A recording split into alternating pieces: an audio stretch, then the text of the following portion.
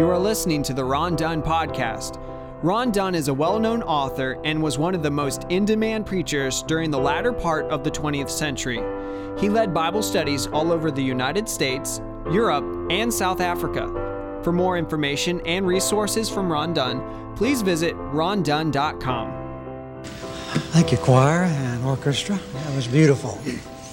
Well, it's good to be back in your town and in your church, and I appreciate so much the opportunity that we have to come.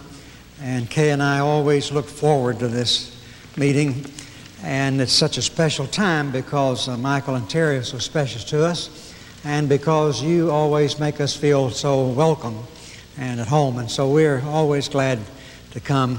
And it's good that I come because Michael needs,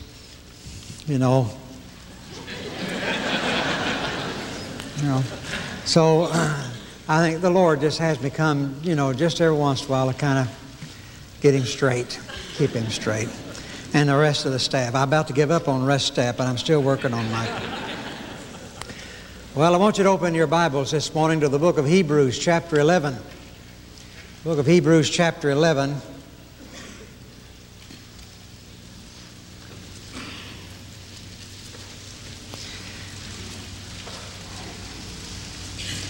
And I'll begin reading with verse 1 and read through verse 6. Hebrews chapter 11, verses 1 through 6.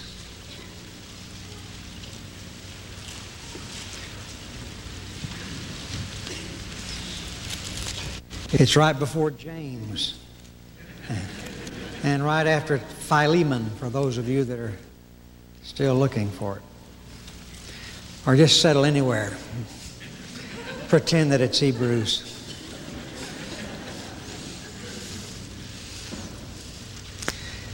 Now faith is the assurance of things hoped for, the conviction of things not seen.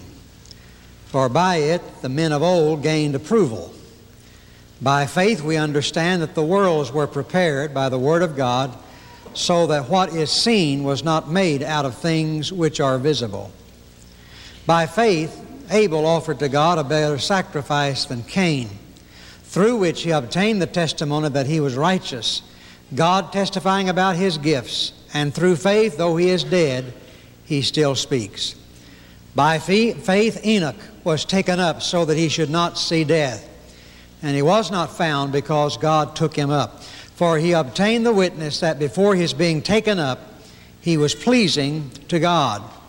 And without faith, it is impossible to please him, for he who comes to God must believe that he is, and that he is a rewarder of those who seek him. I must confess to you this morning that I have a difficult time keeping my priorities straight. I have a difficult time keeping my eyes on the target, and find out most of the time I'm shooting for something on the outside rings. And I suspect that most of us this morning, if we were honest, would have to confess to that same thing. Because you see, this morning I have a number of needs. There are a number of concerns on my heart. There are a number of problems that we're having to deal with. Actually, what I'm looking for, what I need, is I need about half a dozen miracles.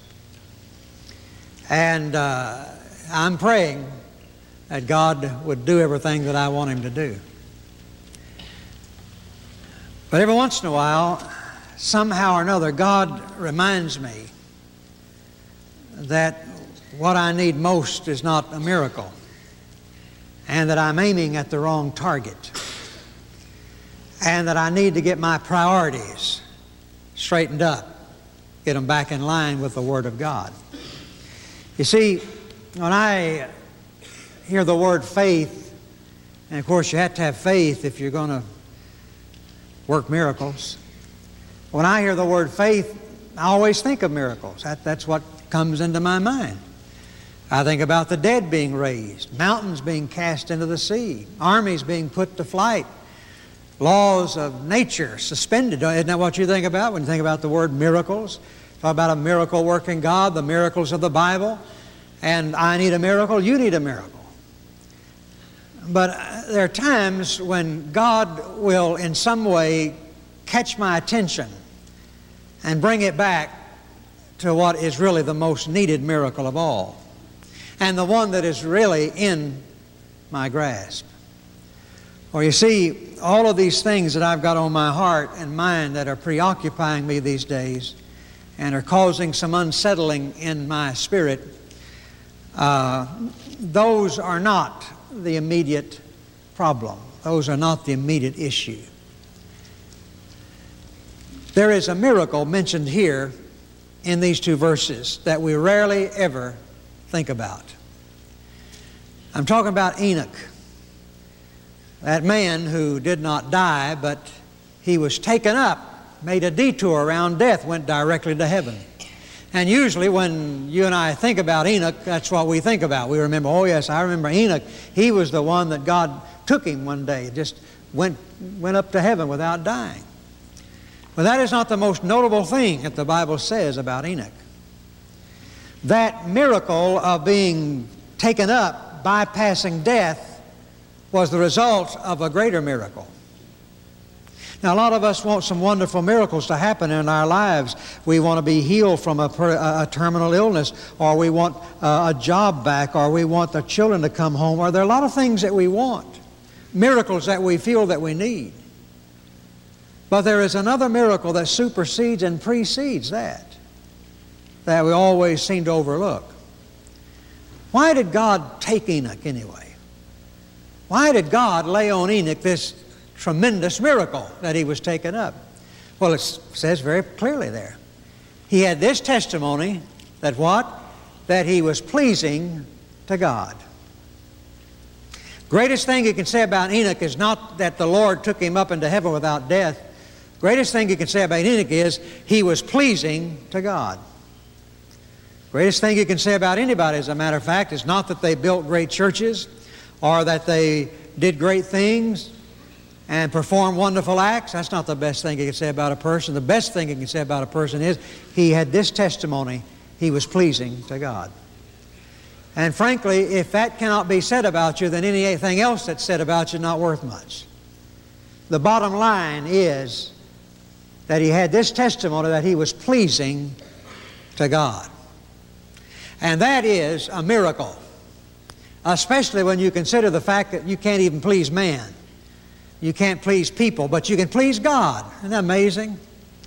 God, who is holy, knows us through and through. See, I can please you by a number of ways, one by coming and one by leaving. I please everybody. So I please some when I preach, and I please others when I stop. But there's always a way to please people. And I could please you if I really put my mind to it, and I could deceive you. You don't know that much about me. I could pretend to be something that I'm not. I could flatter you, which really didn't mean anything to me, but it makes you think that I really like you. And before long, I'm pleasing you. Well, the reason I pleased you is because you don't know me. And if you knew me and knew what was going on in my heart, you wouldn't be pleased at all. You can please man because man doesn't know you. But here's the miracle: God knows you through and through, and yet you can still please Him. That's the amazing thing. We can please Him. Without faith, it is impossible to please Him. I want to propose to you this morning that many of us have come to this building today. We've come to this worship service today needing some things done in our lives. Some desperate things perhaps done in our lives. And there may be some here this morning whose hearts are just about to break, and you have trouble just holding back the tears. And what you need is a miracle. What you need is for God to intervene in a situation and turn things around. But I want to propose to you this morning that there is something that you need more than that, and that precedes the other. I'd like to propose to you that your greatest need, my greatest need, is that we are pleasing to the Lord. Now, how does a person please the Lord? How does a person live a life that is pleasing to God? You know, we're not talking about sinless perfection or anything like that. We're talking about a life that's lived in fellowship with God. When he says they that come to God, the word when he says he who comes to God is a religious word, a worship word. It means he who approaches God in worship. He's talking about a person who wants to live in fellowship with God, who wants to live in the presence of God, who wants to maintain his fellowship and wants to walk with God in such a way that God would be pleased. That's what he's talking about. Not just an occasional pleasing God in something, but a life that is constantly pleasing to the Lord. I tell you, folks, God has a great deal of mercy and grace, but even God says that his patience runs out. So much of the time, the only time you and I get interested about pleasing God is when we're in a desperate situation. We ought to get desperate before we'll do anything. And I guess that's the reason sometimes God brings us to desperate situations, so that we will call out to him. But what the writer is saying is that you and I need to live a life consistently of pleasing him. Oh, it sounds so hard to do. How can I please God? My goodness. I know Billy Graham must be pleasing to God because look at all he's accomplished. I know preachers must be pleasing to God because look what they do. My goodness, what can I do to please God? Well, that's the greatest statement of all. He says, without faith, it is impossible to please God. He doesn't say without faith it's mighty difficult to please God. He says without faith it is impossible to please God. Now, if I'd been writing that verse, I don't think I'd use the word faith. I would have said something like without tithing it's impossible to please God. That's what, that'd be a good one for a Baptist church. Without tithing it's impossible to please God. Or without witnessing, it is impossible to please God. Or without going to church, it is impossible to please God. Now, all those things are good, but that's not what the writer says. Without faith, he takes one thing, singles it out, and he said, this is the utmost. This is the priority. It's this one thing. You can do anything else you want to. You can win people to Christ. You can tithe. You can give gifts and donations. But unless you are living in faith, nothing you do is pleasing to God. The tenses of the verb, when it says it is impossible to please him, the tense of the verb indicates it is impossible to please him a single time. I mean, apart from faith, there is not one single thing that I can do that pleases God, including my preaching. Paul said, whatsoever is not of faith is what? Is sin. There are only two options. You live in faith or you live in sin. It is by faith that I please him. I don't please God by my preaching. I think he is pleased by it when it's right, but that's not what pleases him. God is pleased by my faith. God is pleased when I believe him, when I trust in him. When perhaps like a little child, nothing makes sense, but I have faith in my Father. He'll get me out of this. He knows what's best. Without faith, it is impossible to please him. Which leads me now to the main part. What kind of faith is it that pleases God? I don't know that I have much faith, preacher. My faith's so weak. I hear about men and women of great faith who do great things, but I don't think I've got that kind of faith. Well, that's a wonderful thing about the Bible. It always, when it tells us something we need to do, it always shows us the way to do it. God never asks us to do anything that we cannot do. You need to remember that. Every command in the Bible is a promise. Because whenever God says for you to do something, at that moment He empowers you to do it if you're willing to do it. God never asks you to do anything you cannot do. He said to Lazarus, come forth. Well, now that's asking an awful lot of a dead person, don't you think? I mean, if Lazarus could have come forth, he'd have done it before now. He said, no, Lazarus, come forth. And Lazarus did. That's impossible. Why? Because a dead man can't do that. But when Jesus uttered the command, at the same time, He imparted to Lazarus the ability to obey that command. He said to the man, 38 years crippled, take up your bed and walk. Well, you're asking too much of that man, but he did. He took it up and walked. Why? Because when the Lord gave that impossible command, He imparted to that man the power to do it. He said to the man with a withered arm, stretch forth your hand. That's one thing you can't do with a withered arm. You can't stretch it forth. But he did. You can go all through the Bible and find that. Why? Because every command is a promise. And if God commands that I trust Him, that I believe in Him, then there's a way that I can do it. So I want to show you what are just two things, really, he says here, you need to believe about God. He says, he that comes to God must believe that He is, and that He is a rewarder of those who diligently seek Him. So, number one, what do I have to believe to please God? Well, first of all, you got to believe that God is. Just that simple, God is. Now, let me add a word to it, that God is real. God is real. Now, sometimes you read this verse and it sounds like what the writer is saying, that you've got to believe that God exists. I mean, you've got to believe there is a God.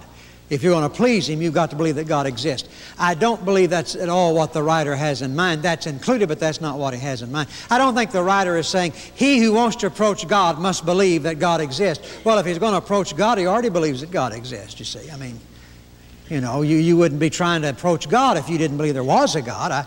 I think, and these people are Christians to whom he's writing. They believe in Christ. They believe in God. It would be superfluous to say to them, well, you folks got to believe in God. Well, we do believe in Him, in His existence.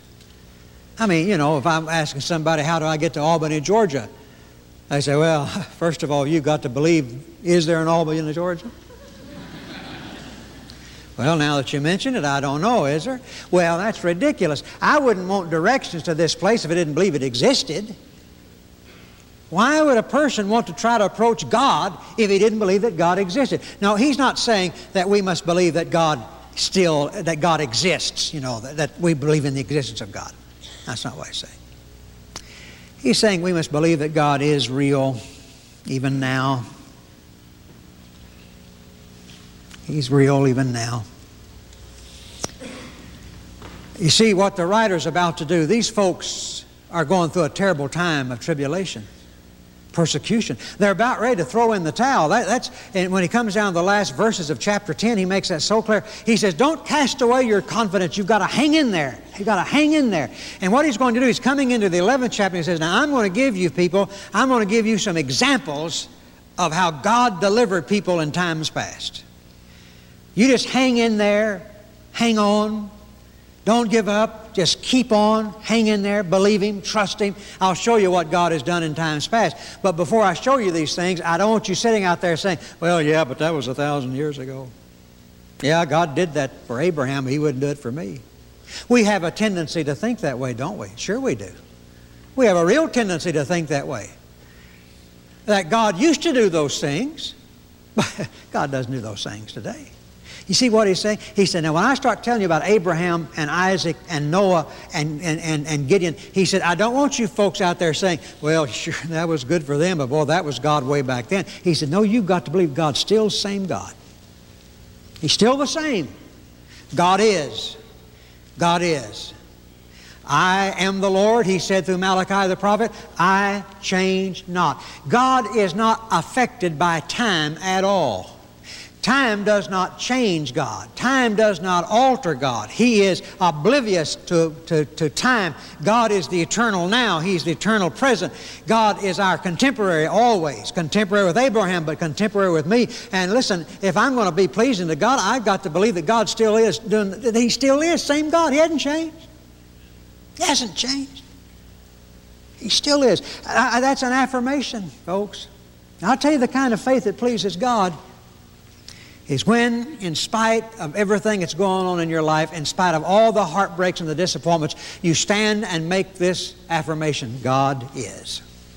He is. He still is. May not look like He is, but He is. You stand at the grave of a loved one and you say, God is. You stand amidst the rubble of a broken home. What do you say? God is. I still believe God is. I still believe He's in charge. He's sovereign. And while I can't see much evidence of it now, and while I can't feel much of it now, I make this declaration. And this is what pleases God, that in the midst of this kind of thing, I make that affirmation, God is. He hasn't changed one bit. He's the same yesterday, today, and forever. He may change in His manifestations. He may not part Red Seas or Jordan Rivers today. He changes in His ways of manifesting Himself, but His character, His nature, His goodness, His grace never changes. Never changes. I was in New Orleans in a meeting some time ago, a few years ago, and before the service I was sitting on the front pew, and there were two women sitting behind me, and I couldn't help but overhear their conversation. They were talking about a car wreck that had happened last week in which this woman's boy was involved. But he was all right, but the other boy, the driver of the car, was killed. And I remember hearing these two women talk. Her friend said to the mother, she said, "Oh, I'm so glad your son is okay." And she said, "Yes, God is good." Well, of course He is. Of course He is. He spared your son. I couldn't help but wonder what she'd be saying if it had been her son who had died. I wondered what the other mother was saying. Makes a lot of difference. See, my own opinion is this, my own personal opinion, which I greatly respect, is this, that you only have the right to say praise the Lord at a funeral if it's your loved one in the casket.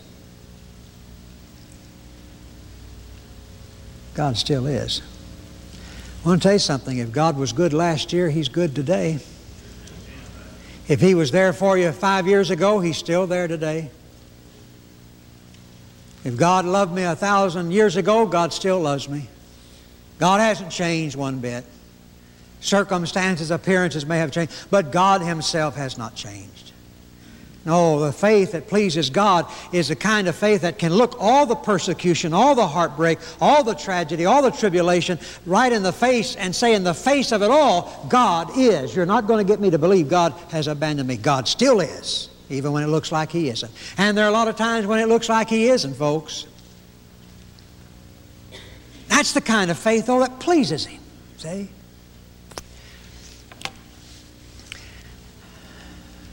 You know what I never did tell my parents?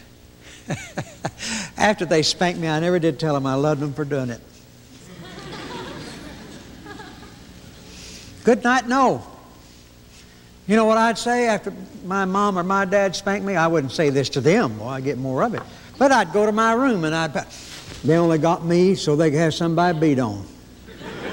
Now, I'm the only one that ever thought that. I know that I'm the only one that ever thought that. But I knew that the only reason my parents kept me around is so they'd have somebody to whip up on, beat up on, But you know what? I know today there may be one or two times they got exasperated. I was a very exasperating kid, and they may have punished me more out of temper than anything else, but for the most part, they did those things because they loved me. Boy, can you imagine what it would have done, how it would have pleased them? If after that spanking I'd said, "I know you did that because you love me." Oh, and of course you might give Mom a heart attack if you said something like that. Do you think it pleases God? Do you think it might please God that in the midst of some great trial or trouble or tribulation, you might say, "God, I know you love me, and I still believe that you're real and that you're here"? Don't you think that'd be pleasing to God? That's the kind of faith that pleases God. Believing that God is real. The second is this. Believe that God is a rewarder. God is real. God is a rewarder. God still is, even when it looks like He isn't, and God is a rewarder. Now that's a wonderful promise.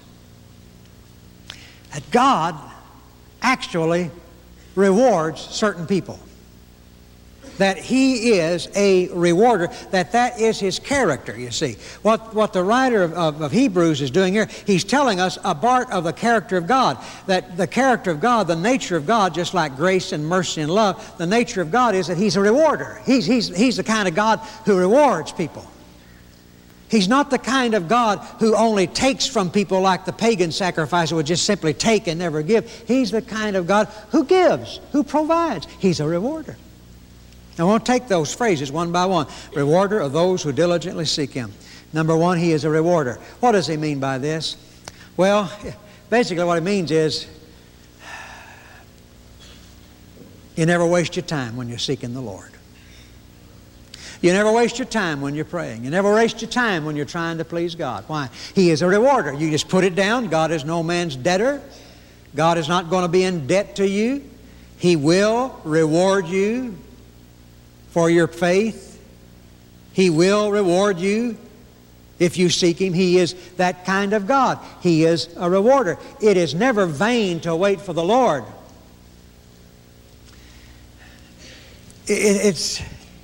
You don't waste your time when you serve God. I mean, sometimes you teach the same class, Sunday school class, year after year, and it looks as though nobody's changing and they don't listen half the time. And it's easy sometimes to say, well, I'm just wasting my time. I have news for you. You never waste your time serving God. Never do. It's always profitable to serve Him. Always profitable to seek Him. It pays off. You got to believe that if you're going to please Him. It doesn't please God if you think He's not that kind of God. I know God is a rewarder. I don't know what the reward may be right now, but I know this. He is a rewarder of those. I want you to look at that next phrase. He is a rewarder of those who diligently seek Him.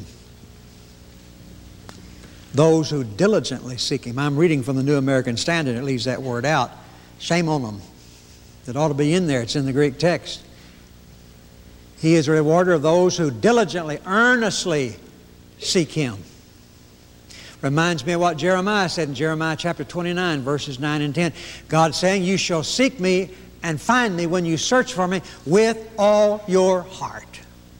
And He says, I will be found of you. Interesting thing. Literally saying, if you seek for me with all your heart, I'll let you find me. You know that God can't be found if He doesn't want to be found, don't you? I mean, you know that. There is a great deal in the Bible that hints at God's absences, the way God disappears. And if He doesn't want to be found, folks, you can't find Him. I've tried to find Him on a number of occasions. I'm sure, I know Danny has. I know Michael has. You know, when nothing's working, and so you keep searching for something that'll... I heard a man, a good friend of mine, preach one night, and he preached 10 sermons. Not all the way through. He was searching for one that might work. Being a preacher, I knew what he was doing, see. Nobody else may have known, but I knew what he was doing. He started out with a text, and it was going one direction, and it was dead and flat, and then he jumped over here to another outline, and then to another, and then I knew what he was doing. He was searching for God. But I want to tell you something, God wasn't anywhere to be found that night. You can't find God if He doesn't want to be found, friend. And He only is found by those who diligently seek Him. A casual glance will never find the Lord. Never will. Half-hearted seeking. Well, if it's going to take all that much trouble, I don't think only those who diligently seek Him. Why is that? Well, how much does it mean to you? If it doesn't mean any more to you than for you to not seek the Lord, then it doesn't mean that much to you. God's not going to give it to you. You see, it is by seeking with all of our heart, earnestly, desperately, untiringly, unflinchingly, it is by that way that we exhibit our sincerity, our desire, you see, for Him. I was talking earlier about when my kids were little, and around Christmas time, how when you'd ask them what they wanted for Christmas, make up a Christmas list. They'd sit in front of the TV and they'd write down everything TV flashed on there, whether they knew what it was or not. And you'd take a carload of a train to carry their gift list a lot of times. And I wish today that I had all the money I spent on toys that they didn't care anything about. You know what I'm talking about? You ever buy something and they spend more time playing with the box that came in rather than the toy? Well, I found out how to do that. I discovered something. I discovered that my kids looked upon me like a slot machine. And that you never could tell, but if you drop a quarter in and pull the lever, who knows, you may hit the jackpot. So there's Dad sitting over there reading his newspaper, and you're walking by and you say, why not? I may find him in a weak mood. Say, Dad, will you buy me a car? No. Okay, this one. Just thought I'd put a quarter in. Never gonna tell. Well, I discovered that if they just asked once, they didn't want it very badly. But when they would stand and stand and stand and ask and plead and beg and cry, I began to get the idea that meant something to them. And I think that that's what the writer of Hebrews is saying here. Does it mean anything to you? How desperately do you want to find Him? You see, the reason for this is because usually the seeking will bless you more than the finding. You understand what I'm saying? Sometimes the greatest blessing is not in getting what you want, but it's in the process that you go through to get it. The having to pray and get with God and get your heart right and get your sins confessed and all of that enterprise of getting with God and praying and listening to God, that does more for you than the thing you're asking for. See? And so sometimes God delays, so you diligently. So let's look at that verse again. He who comes to God must believe that God is, and that He is a rewarder of those who diligently seek a reward. Now, did I read that wrong? Yeah. He is a rewarder of those who diligently seek a reward. He is a rewarder of those who diligently seek the healing. No, what it says. He is a rewarder of those who diligently seek blessing. Not what He said. Well, it looks to me like if I need money, that's what I'll be seeking. And if I need healing, that's what I'll be seeking. And if I need blessing, that's what I'll be seeking. No, that's not what you ought to be seeking. That's what I'm talking about earlier. When I started off earlier saying I have trouble getting my priorities, we're down to it. I'm finishing where I started off.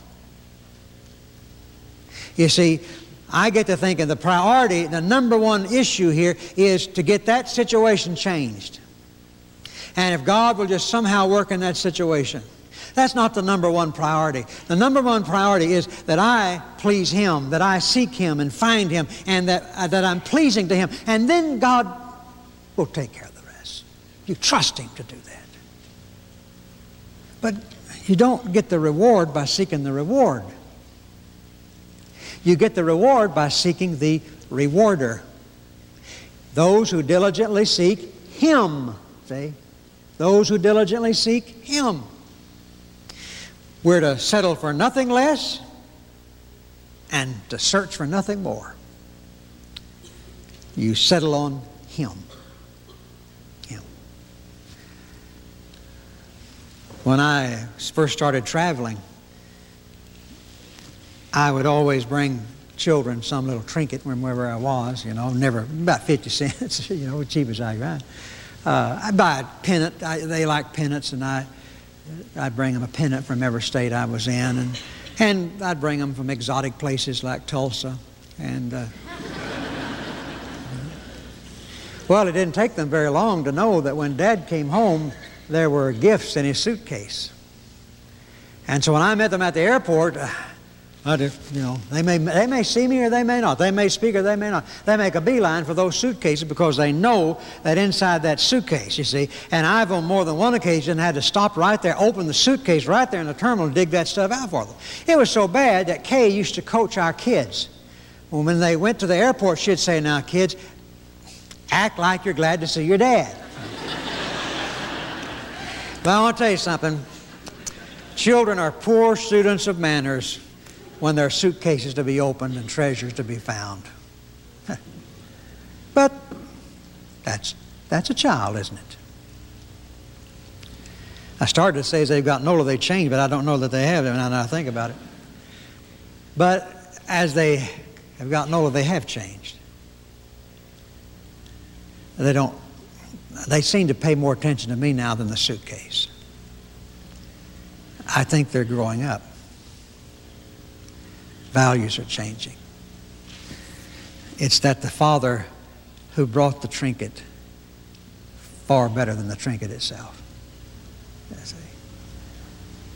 I'm afraid that I love God's blessings more than I love God Himself, folks. I'm afraid that's my problem.